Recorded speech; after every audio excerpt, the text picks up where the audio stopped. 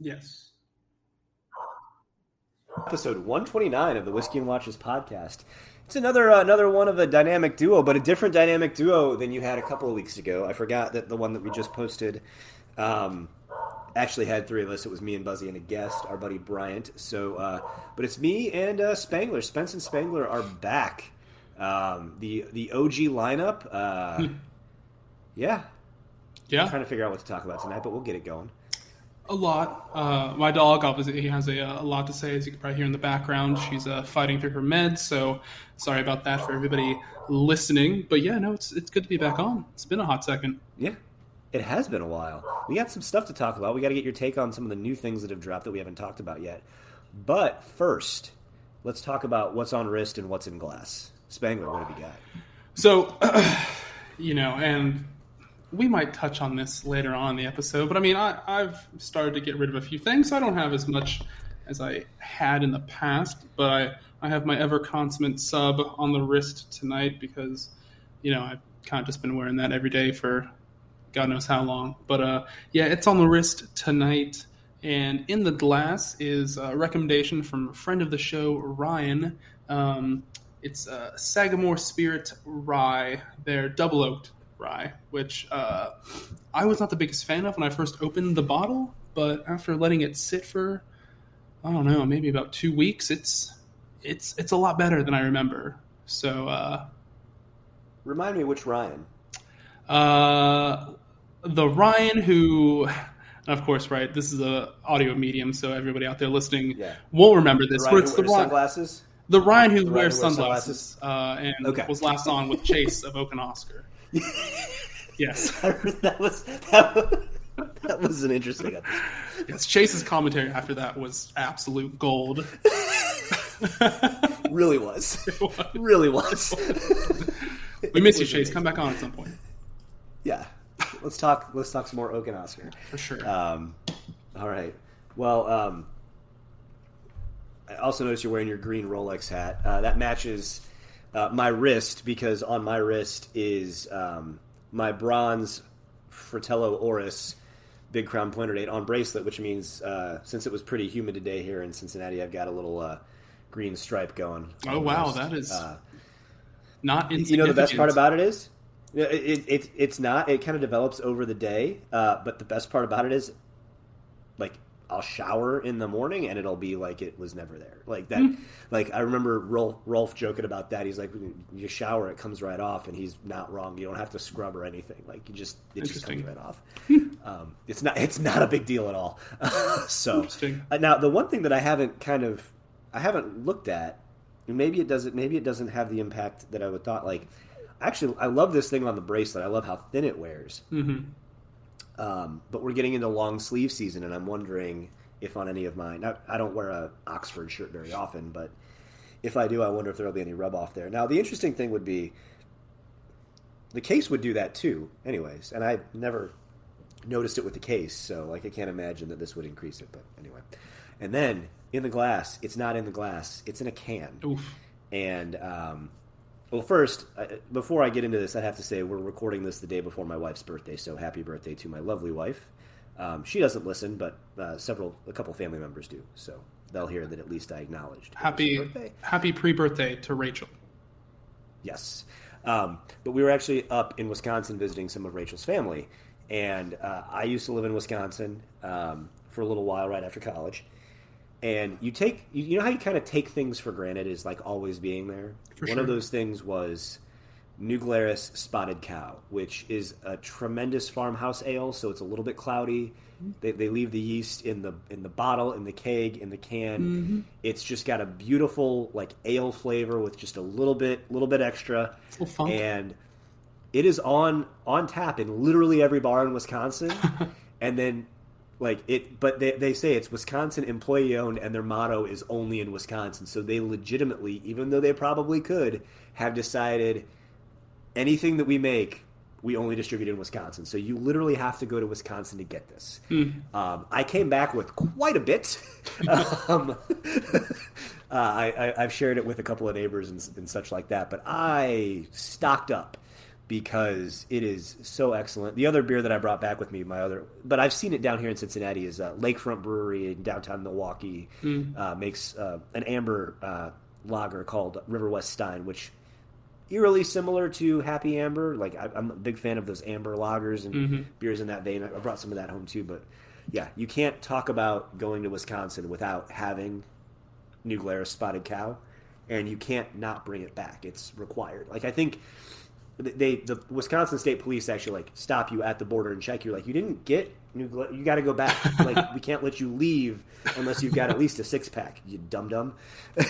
So it is. It's that like it. It's delicious. Like it's just one of those that it's a beer you just want to drink, and it's an easy drinker. It's not like a very like. It's got a good clean flavor despite being cloudy, and it's one of those that you're just like, I could just drink this. Like, I just want to keep drinking it. For sure. It's great. Big fan. Nice. Fan. So I'll probably drink those a little bit more like steadily now, and then as I start to get to that last 24 pack, I'll definitely slow down because it'll be like, I guess when am I going to Wisconsin next?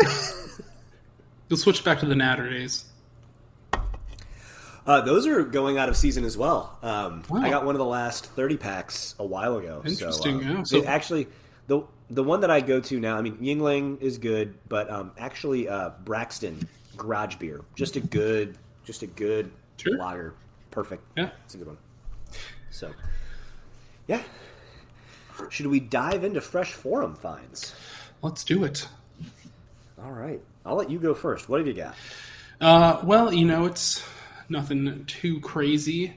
But of course on the Bay, because that is where I abide most of the time, it's an Oris Divers 65 Chrono, which is their, Diver 65 with 2 subdials and 2 pushers on the right-hand side. As well as a crown. Yes, it comes with a crown too. Yep. Mm-hmm. Yep. On the bracelet, full box. It does not mention papers, but I'm assuming it may come with them or not. I don't know. It's listed for $21.50, so it's I guess not really that big of a deal if it doesn't come with them.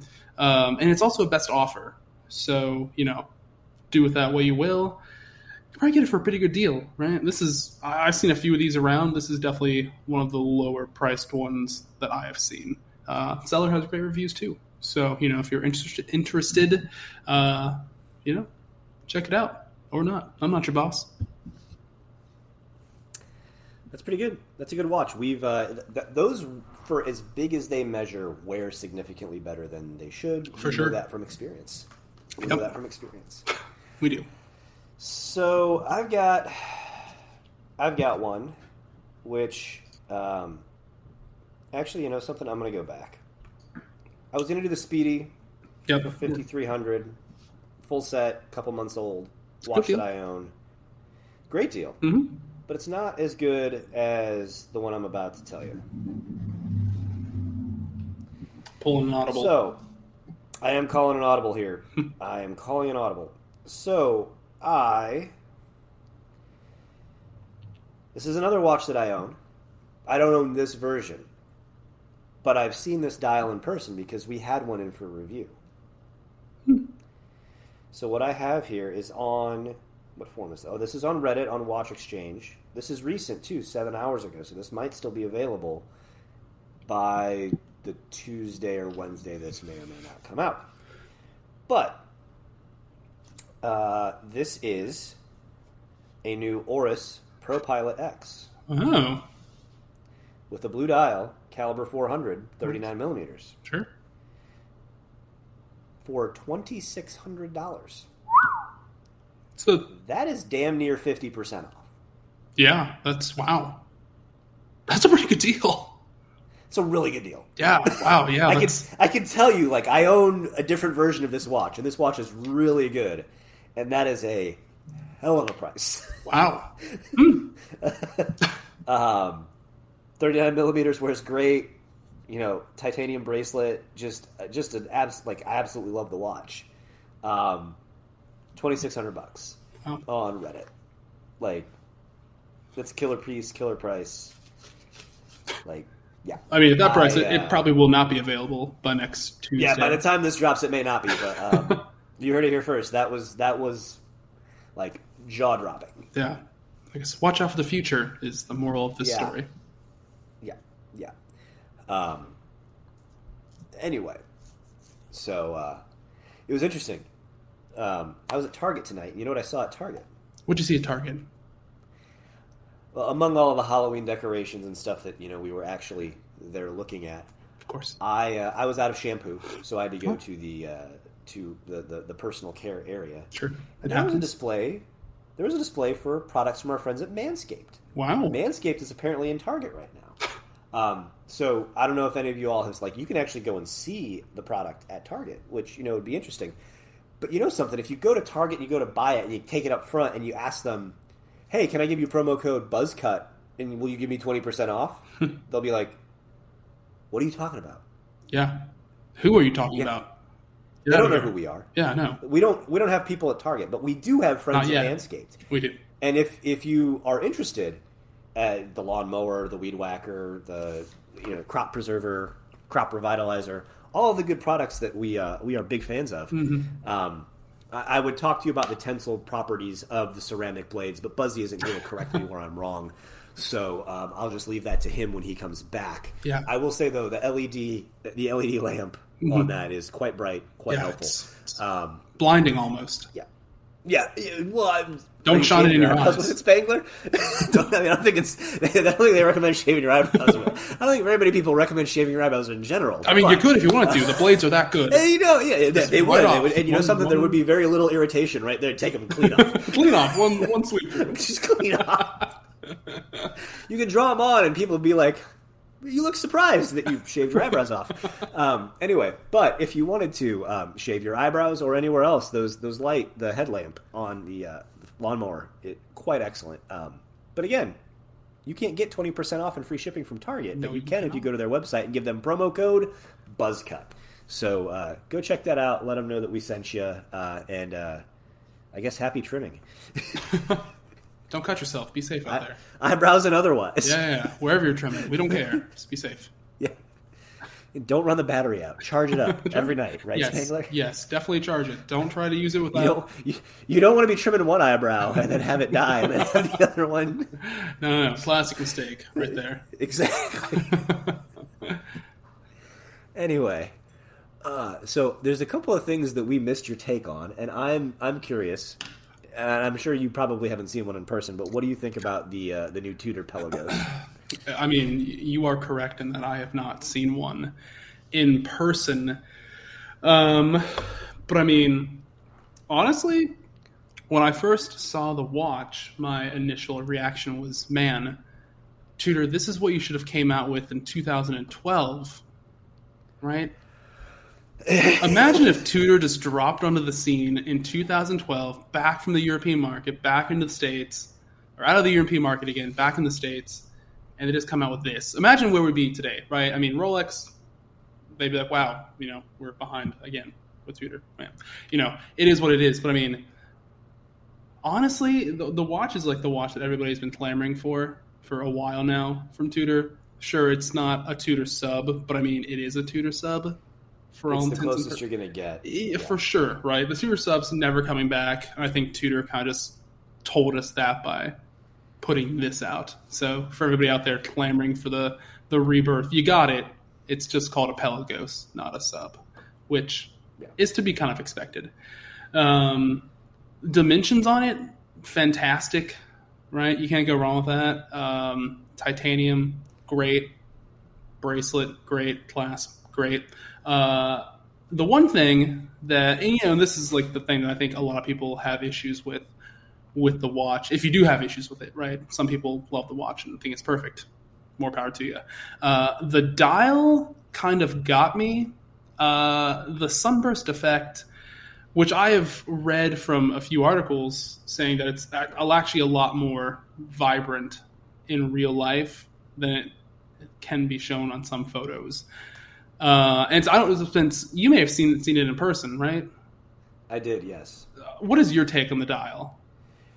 So it's interesting. I think everybody is making a big deal out of it, and yes, it is well, like I handled a Blue Pelagos back to back with it, and the Blue Pelagos like sucks light in and doesn't let it out. Like it absorbs. It is matte. Sure. Like not like that is the easiest watch to photograph outside of my El Primero, which is weird because the El Primero is very shiny, but very matte. Like absorbs all of the light.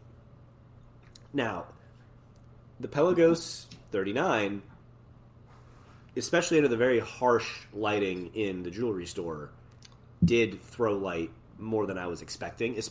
Weirdly, the dial kind of did what I thought it would. It was the bezel, like how they did the sunray and the ceramic was. Oh yeah, they impressive. did do that. Yeah. Now there are a couple things that I will say here.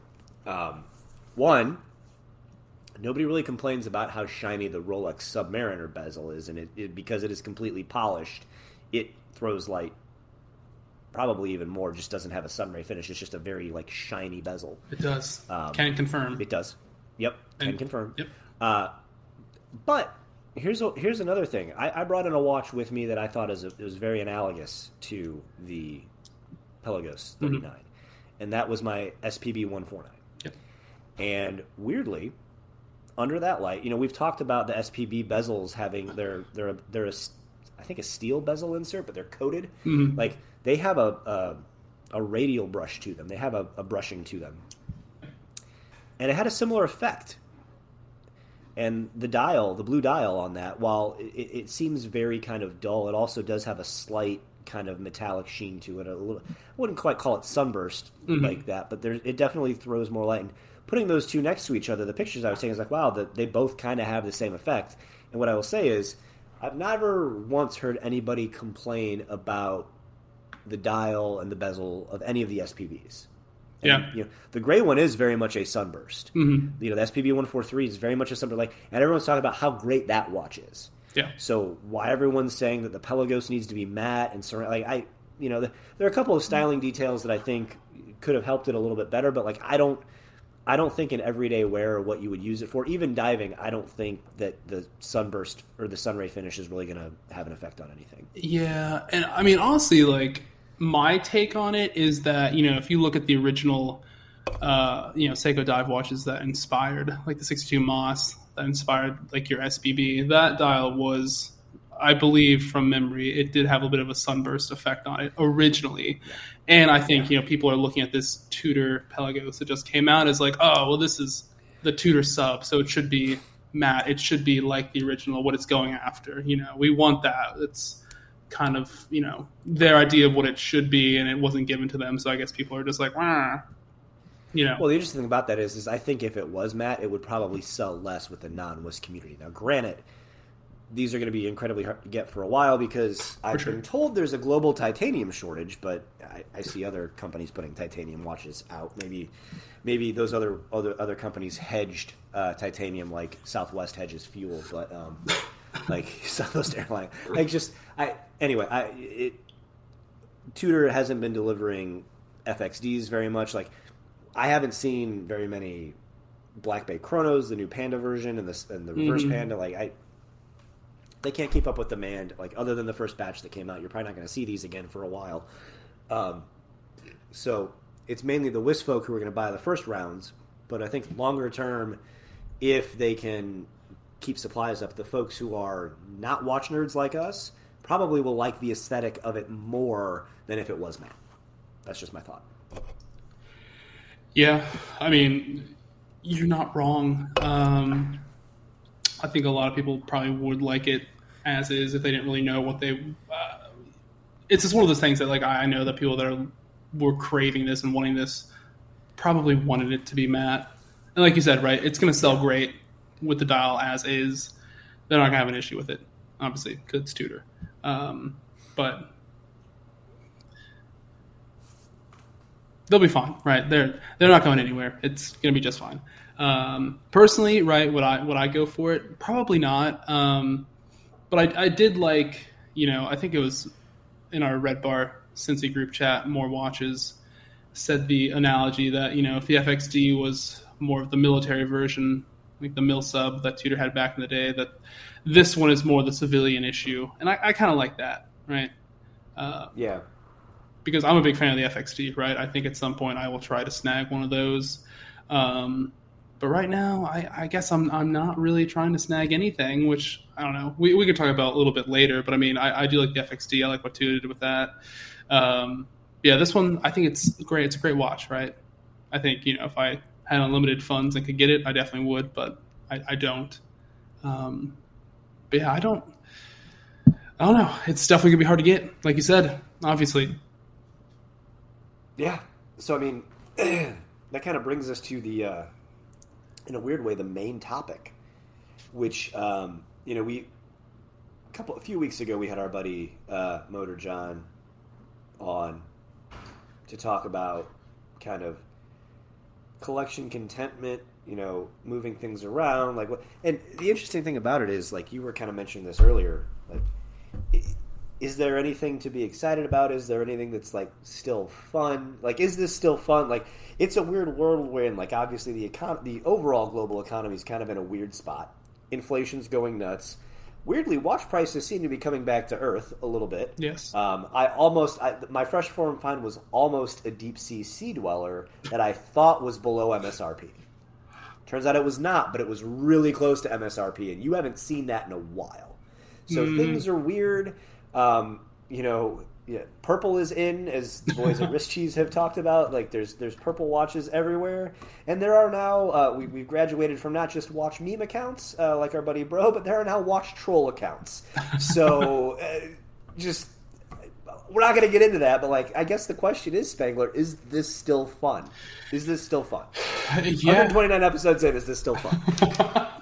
And like we were talking before the show started, it's like, man, we kind of have to ask ourselves this question like every 7 weeks, you said. And I'm like, yeah, I know that. I mean, we really do. Like, it's. Well, you said 7 months, but I was like, I do this a little bit more frequently than you do, buddy. Yeah, I know, right? Like, I had to lead into that just so you could throw that. That was an underhand toss for you. I know. Yeah, we talked about that pre-show. We did, right? We do some planning, everybody. Yeah, everyone. We do less when Buzzy's not here.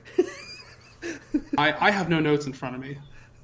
Neither do I. Yeah, right. I mean, we might have said the wrong episode number for all I know. It's like the Wild West out here. But yeah, I mean, I don't know. I mean, it's just one of those things that, like, when you think about it being fun or not, like, obviously, yes, I still think it's fun. I enjoy going to ADs and looking at watches and talking watches and incessantly looking up YouTube videos of watches more than I should, right? The typical nonsense that watch nerds do. I think for me personally, where I guess the quote-unquote fun has sort of diminished is on new released watches. Like, my tastes at this point, right? And we've been doing this around the same time, have just sort of been so fine-tuned into what I like and what I'm looking for in terms of like movement, history, aesthetics, all that kind of stuff, that it gets hard to like watches. And I think at this point it becomes a hard thing to try and reopen your idea of what you like, which I don't know. It's just one of those things that, like, it's very easy to get funneled into something and just stick there. And it's hard to reinvent yourself.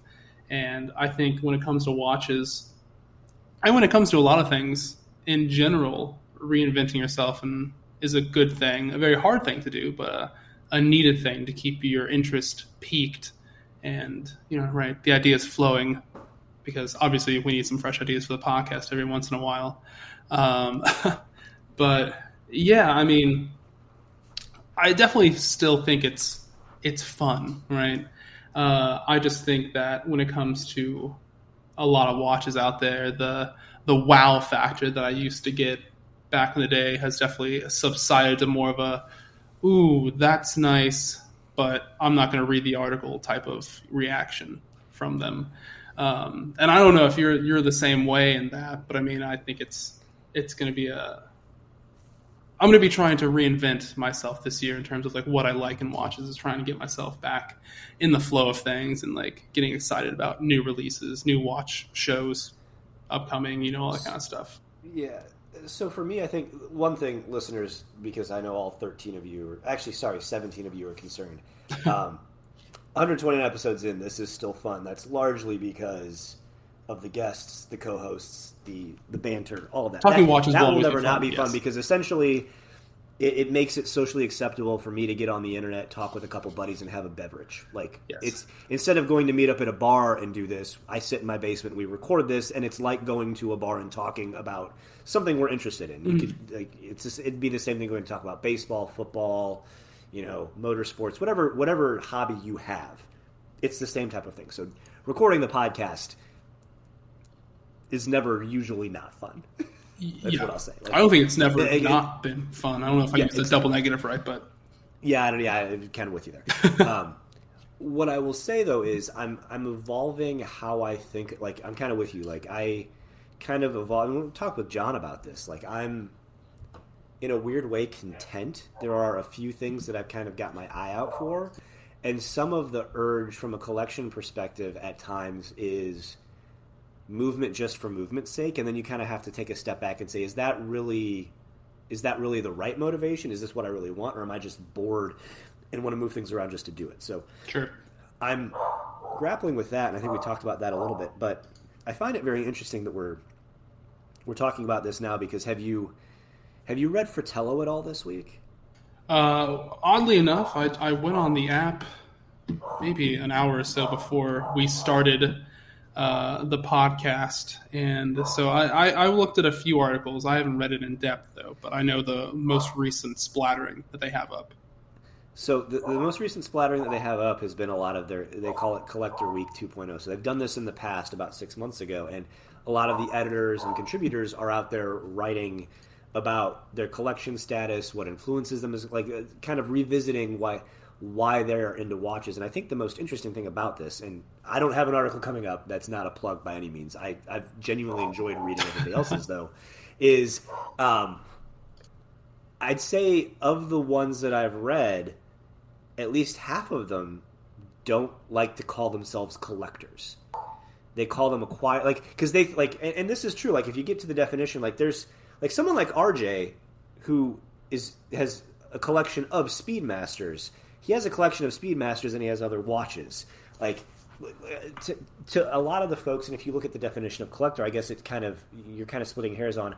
I have a collection of watches, but like, is there a method to the madness? And I think a lot of folks think of people who collect things or collect specific things as having some sort of a method, whereas, I mean, I have my taste, you have your taste, but I feel like in a way, I'm probably more of an acquirer of watches. I'm a watch enthusiast. I enjoy them. I'm not off trying to collect specific types of pieces. It's just like, oh, I like this one for whatever reason. Mm-hmm. I'm going to acquire that. And I think that is an interesting thing to think about is, do I want to become more of a collector where I'm focusing on one thing, or do I like kind of where I'm at with this broader package? Or, weirdly, we've had some friends who have gone the other direction and been like, I want to consolidation has been a topic that we've talked about, I think, offline quite a bit. Mm-hmm. We talked about it with the blowing up the collection episode, and I don't know. I mean, I kind of go back to, as I was talking with the new Pelagos, it's like I know at least one of the watches that would be the SPB.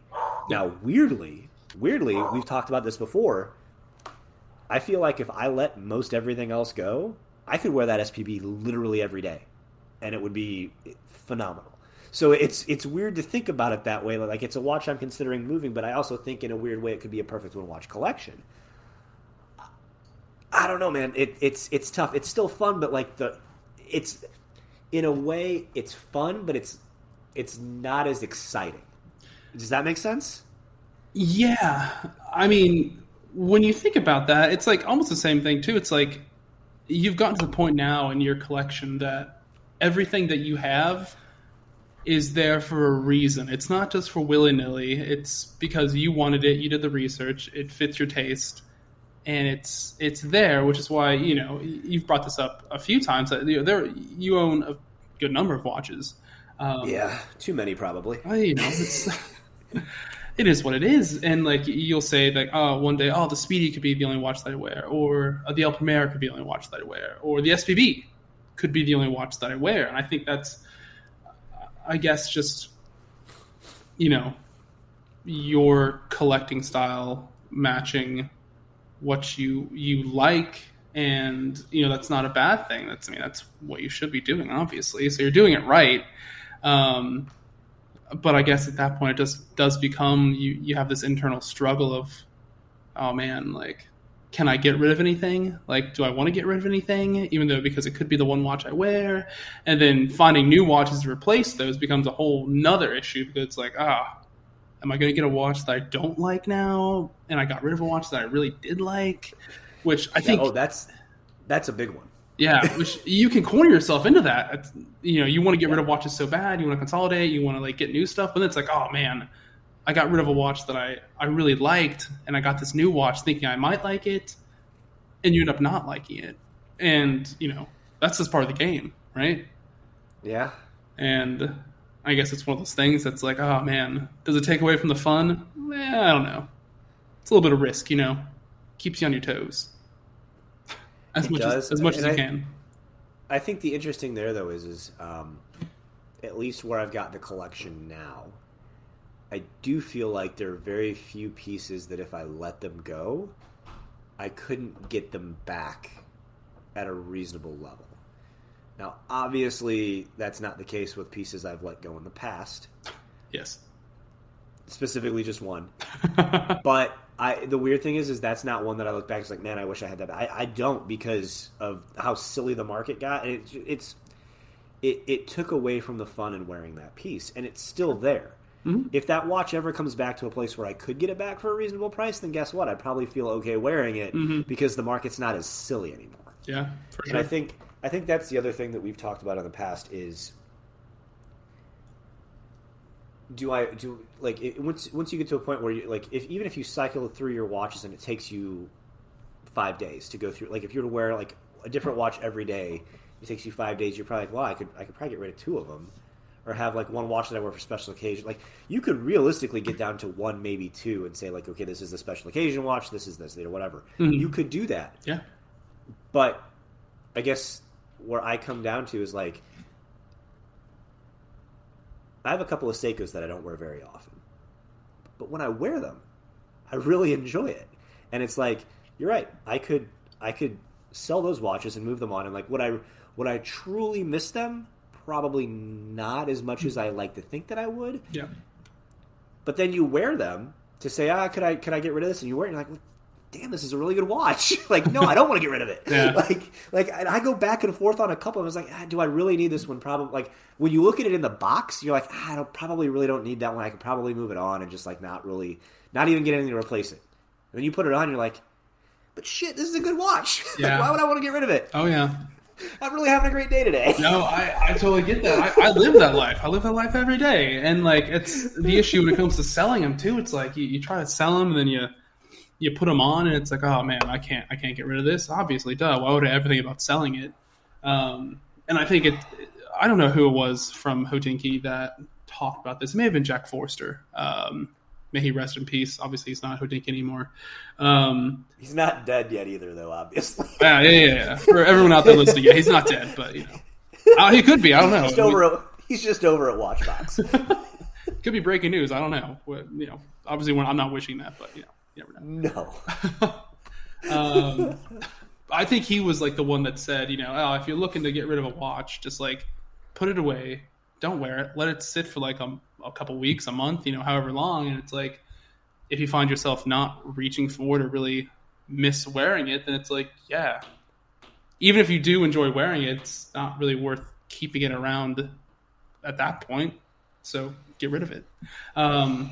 Which I've taken to doing that for a few of mine. Some of them I'm like, yeah, no, I can't get rid of it because I do find myself missing it. And other ones I'm like, yeah, it's been away for a month. I've certainly thought about it. I could have easily pulled it out at any point, but I'm like, I didn't really feel the biggest need to pull it out. Which kind of helps affirm, the idea that, oh yeah, I should get rid of this to try and find something else. Because, as we've alluded to in this conversation, sometimes it can be hard to sell a watch. It can be. And for me, that helps. That helps me get through the process. Yeah. Because I think some of it though, selling a watch. Some of it though too depends on the watch. Like, yeah. Because sometimes trying to sell a watch is more hassle than what the watch is worth. Yeah, oh, man, we could get into a whole episode about that. That's a great. Mark that down. That should be an episode. How to sell a watch 101. We've still got some time. Let's talk about this. Let's go down this. It might help. It might be cathartic for me because I got a couple of Seikos that maybe shouldn't be in the box but still are because of that. So let's talk about that, Spangler. For sure. I mean, the thing. I mean, Spence, you've obviously sold a few watches. I think I may have either sold the same amount or a little bit more than you. I guess I used to. I've sold 2. Okay, I've sold more than you. Yes, I've. It's probably double digits over the years at this point because I have a list. Because of course I do. I'm a watch nerd. But yeah, it's definitely double digits at this point. But it's just and I don't know for everybody out there listening to this. Like, I take that back. I've sold 4. Oh, I sold 4. Yeah. Big seller over here, everybody. Yeah, sold 4. I forgot about my orange samurai that went to a friend or friend of the show. Yep. And then I forgot about the Rideau that miraculously sold and somehow sold faster than the Tudor Fast Rider. The Rideau Diastar sold faster than the Tudor. Coming in Mark for the that win. down. Yeah. But man, I don't know. Some of the questions and messages you get from these buyers or interested parties online, it just makes you want to like smash your head against a wall, and this watch has too much lume. This watch has too much lume. Oh yes, too much. No one ever except that one guy. It's always that one guy, but it's crazy, right? It's always just that one guy, but he comes back like 7 or 8 times during the life of your watch listing. It's wild. Because, I've had people that have asked me, like, oh, can I look at the bezel? I'm like, yeah, of course. And I send them pictures of the bezel, to make sure it's not scratched or anything. And they've asked me, can you send me individual pictures of each marker on the bezel of different lighting angles? And that's a real thing. They wanted, like, the 5, the 10, the 15, blah, blah, blah, blah, all the way around from, like, different lighting angles per each, like... I didn't realize Buzzy was this particular. He's not here. I had to. And I'm like, oh my Lord. It's just, some of these things are just, makes you scratch your head.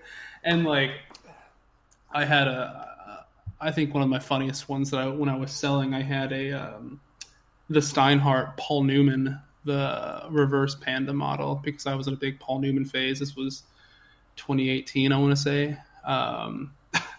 And I sold the watch on eBay, and then the guy got it and was like, hey, there's marks on the watch. And I'm like, I mean, yeah, there's definitely marks. I sent you photos. You saw, you asked questions. He asked all the typical, can you send me the photos of the sides, like more detailed ones?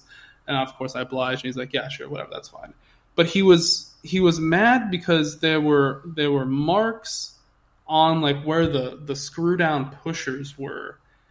And I'm like, those, like, if you buff them out, like, they're not really like scratches on the watch. They're kind of just like, skin rubbing on it marks. And he's like, no, I don't like it. They weren't listed. Take it back. And I'm like, I had to refrain myself from saying anything, but it's that kind of stuff that like just makes you want to bash your head against the wall when it comes to selling watches. Because some people are like either so particular or just get buyer's remorse so quickly because like these things are just like, in reality, just very insignificant, but they go for very high prices. So you definitely run into the buyer's remorse a lot from a lot of these parties. Yeah. And it's just like, there's so much that can go wrong, so much hassle, so much to do when it comes to selling watches that it's like, when at this point right now, I've just been so beat down by the system. I look at selling a watch and I'm like, oh my God, the amount of stuff that I'm going to have to do to sell this is, and I'll just procrastinate on it because I know the amount of nonsense I'm going to get in like inbox questions and weird camera angles I'm going to have to take and weird stuff about the box, the papers, and like where I got it. It's just, I don't know. It's, again, this is just one of those things that maybe in the grand scheme of things takes a little bit of the fun away from me because, I would love to be able to just say, hey, I have a watch for sale. It's got some marks on it. It's a used watch. It works fine. And people will be like, yeah, I get that. It's a good price. It has some marks on it. I'm okay with that. Here's my money. I'd be like, thank you. Here's the watch. You know what we need is we need like a Kelley Blue Book system for watches. Like, I mean, there's always some haggling when you go into the dealership. It's like, hey, I kind of know what my car is worth. I know what condition it's in. I know roughly what you should like. You can either give me this on the trade, you can come off it. Like we can figure something out. Now, I obviously haven't bought a car after COVID with the microchip shortage and no inventory, but like, you know, you need to have some confidence going into an AD saying, like, maybe you go into an AD and say, hey, I've got this, and I'd like to not get 30 cents on the dollar. Like that'd be a wonderful world, but unfortunately, we are not living in it currently. No, we are not. Yeah, I think it will be interesting, and it's kind of a wild world for us because as we started the podcast and we started doing like getting into watches, things were kind of on the rise, and things that seemed like they made sense as an acquisition or were safe, not investment, but like there were watches that you knew that if I buy this and I don't like it, like I can at least get 80-90% of my money out of this. In some cases, maybe even almost 100. Like, depending on what the watch was, you're like, this is a safe buy regardless. Yes. I don't know that that's going to be the case anymore. I mean, certain models will be safer than others, but, like, it depends on whether you buy them in MSRP or secondary. Mm-hmm. And you're starting to see the secondary prices on a lot of things come down. I mean, it's going to make the buying and selling of watches a little bit more tedious. And unless, in a weird way, it almost makes me think that people are going to crowd to what are deemed the safe bets still. Yeah. I mean, yes, I agree with that. I also think at a certain point it takes the pressure off of buying and selling watches because you don't have to worry so much about, what the condition is, you know, does it have box and papers? You know, was it worn more than once? Is it off by less or more than 3 seconds a day, right? It just becomes, you know, hey, this is a watch. It's got this stuff with it. And the person's like, great, I'm not going to lose. I don't have to spend a bunch of money and worry about losing thousands of dollars on this watch because I could probably get mostly what I paid back, maybe lose a couple $100. That's fine. And just go from there, right? And so, I don't know. I think the world of upper end, like hard to get steel sport watches trickled down to the lower tiered watches and that sort of mindset and that mentality of when I buy a watch, I have to get back what I paid for it or more. It's just went throughout all watches, not just the ones that are actually hard to get and in all reality are the only ones that really matters for.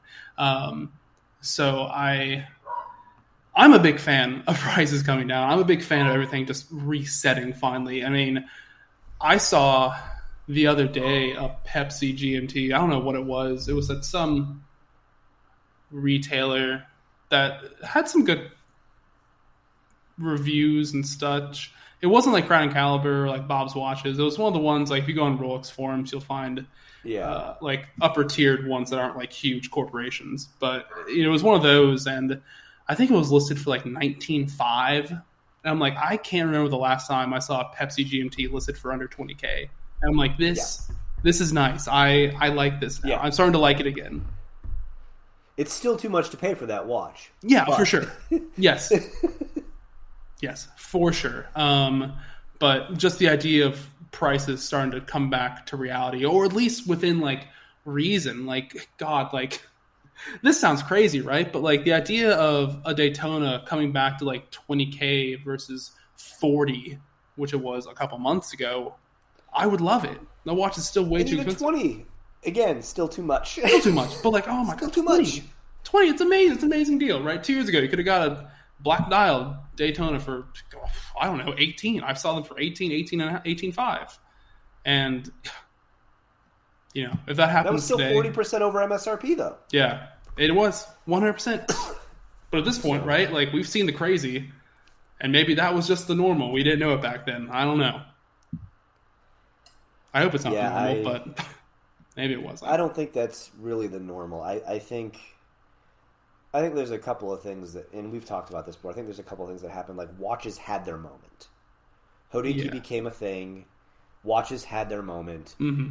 I saw, and this is weird given the transition that is going on over there with editors coming and going and things like that. Yeah. Hodinkee did a brand campaign in New York, which is very interesting to think about.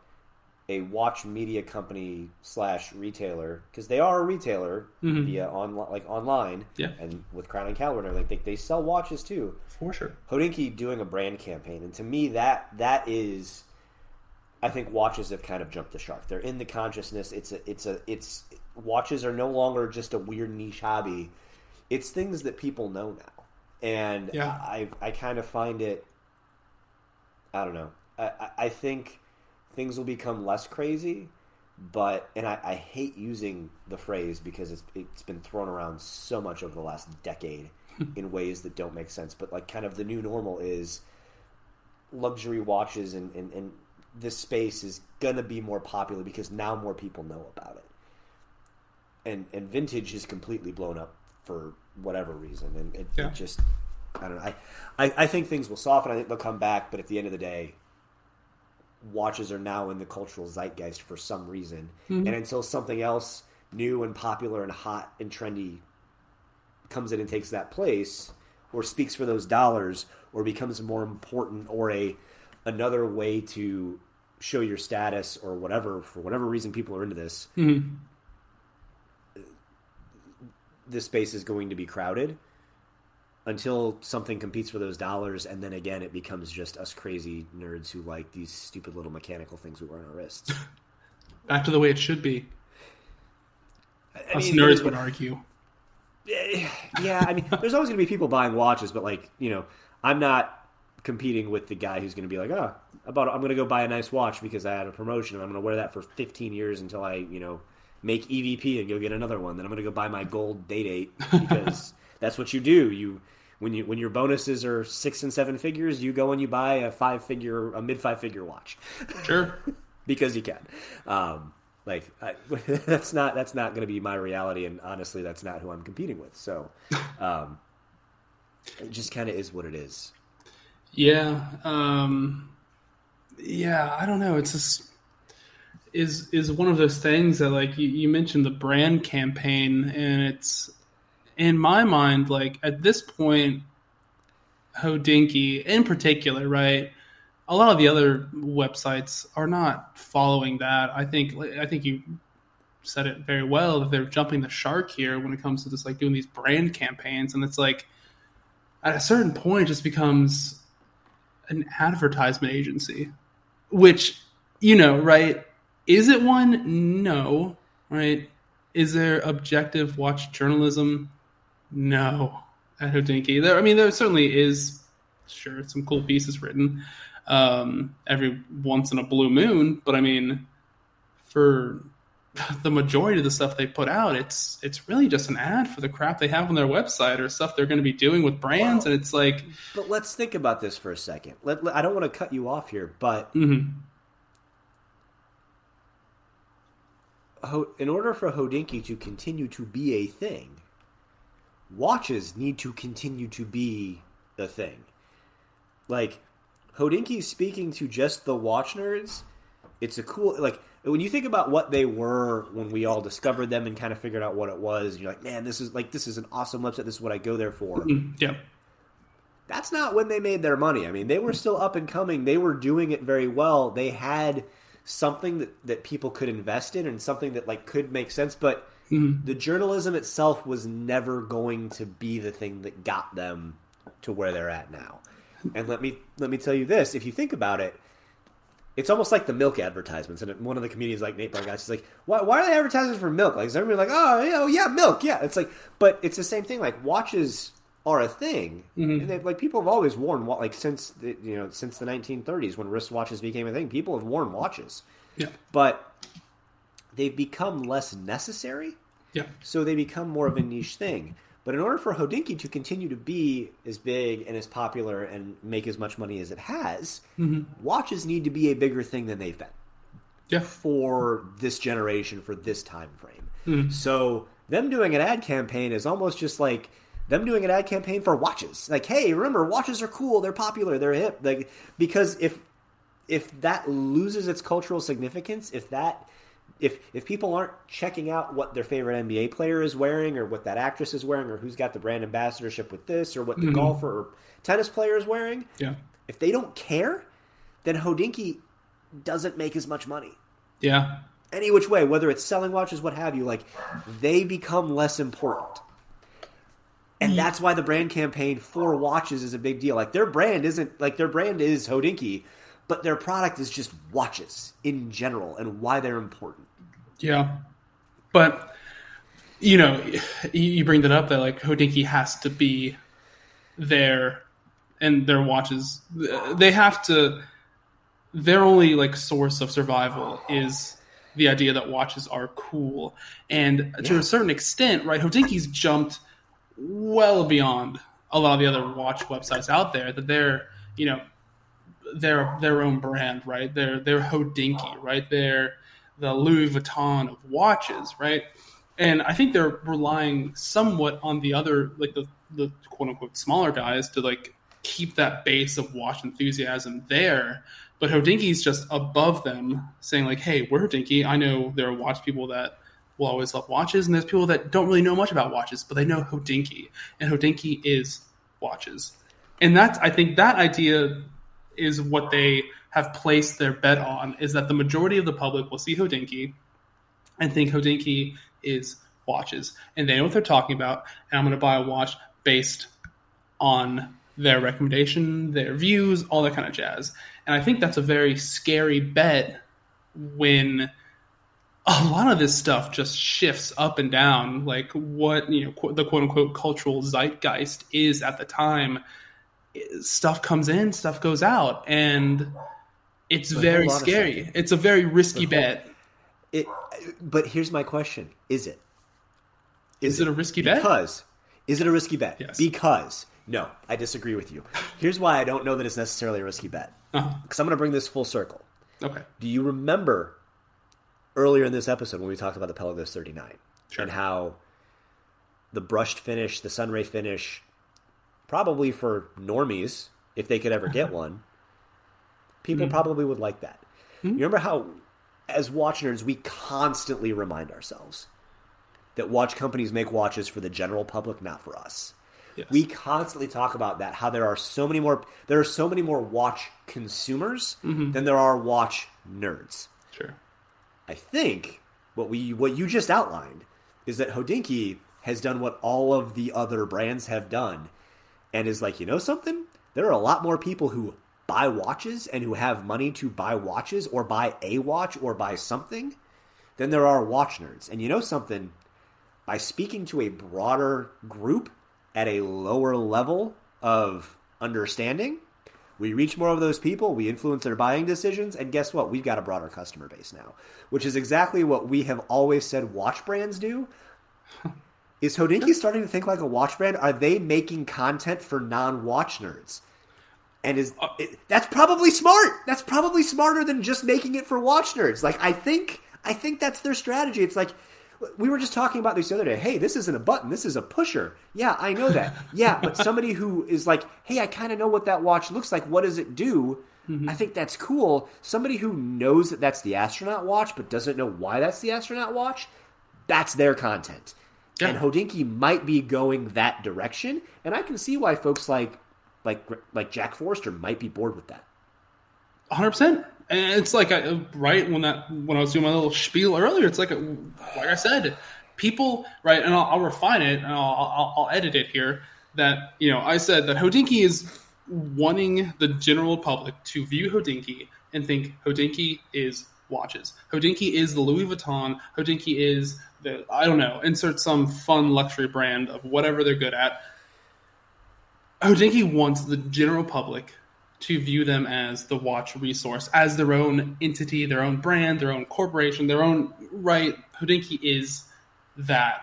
And there will always be, like you said, there will always be watch nerds out there, the critique stuff, blah, blah, blah, blah, blah. But I guess at the end of the day, Hodinkie's just trying to be like, hey, we're going to be here for the foreseeable future as the company, the entity that encompasses watches. Whether it's articles, whether it's campaigns, whether it's brand ambassadors, who knows if they'll do that? I don't know. But they're just... I think you're right. I think they're thinking of themselves as their own individual brand outside of the watch sphere that encompasses everything when it comes to watches, which is... They're thinking like a watch brand. They're thinking like a watch brand. Very interesting to witness. Yes. It's very, very interesting to witness and to think about. But as we've talked about as watch nerds since I've been a watch nerd and probably for even longer, watch companies and watch brands make watches for people, not watch nerds. Not that those are mutually exclusive, but people buy watches that watch nerds don't like. Sure. People need content to educate them because when you're making that type of a purchase, you want to have at least some information. And you're not going to tell me that that type of information isn't valuable to somebody who isn't a watch nerd. Mm-hmm. It's interesting. It's weird. But I think we figured it out, Spangler. I think we did. I think we did. We got...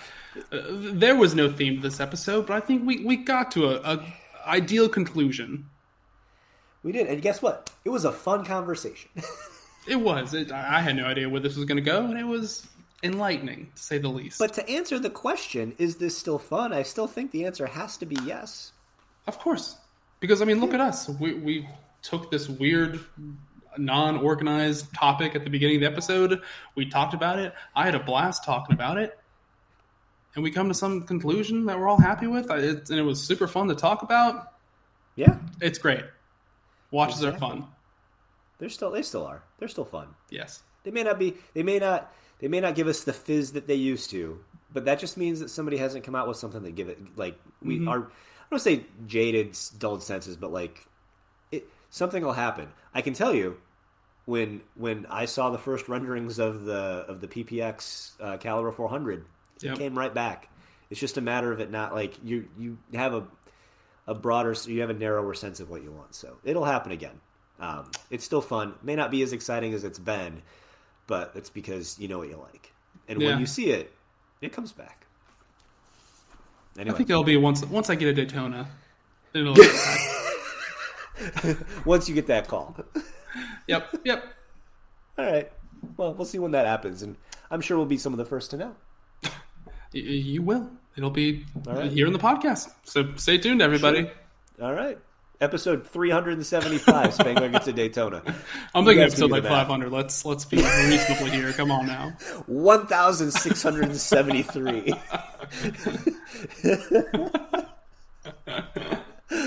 Anyway, well, it's been fun. We'll catch everybody next week.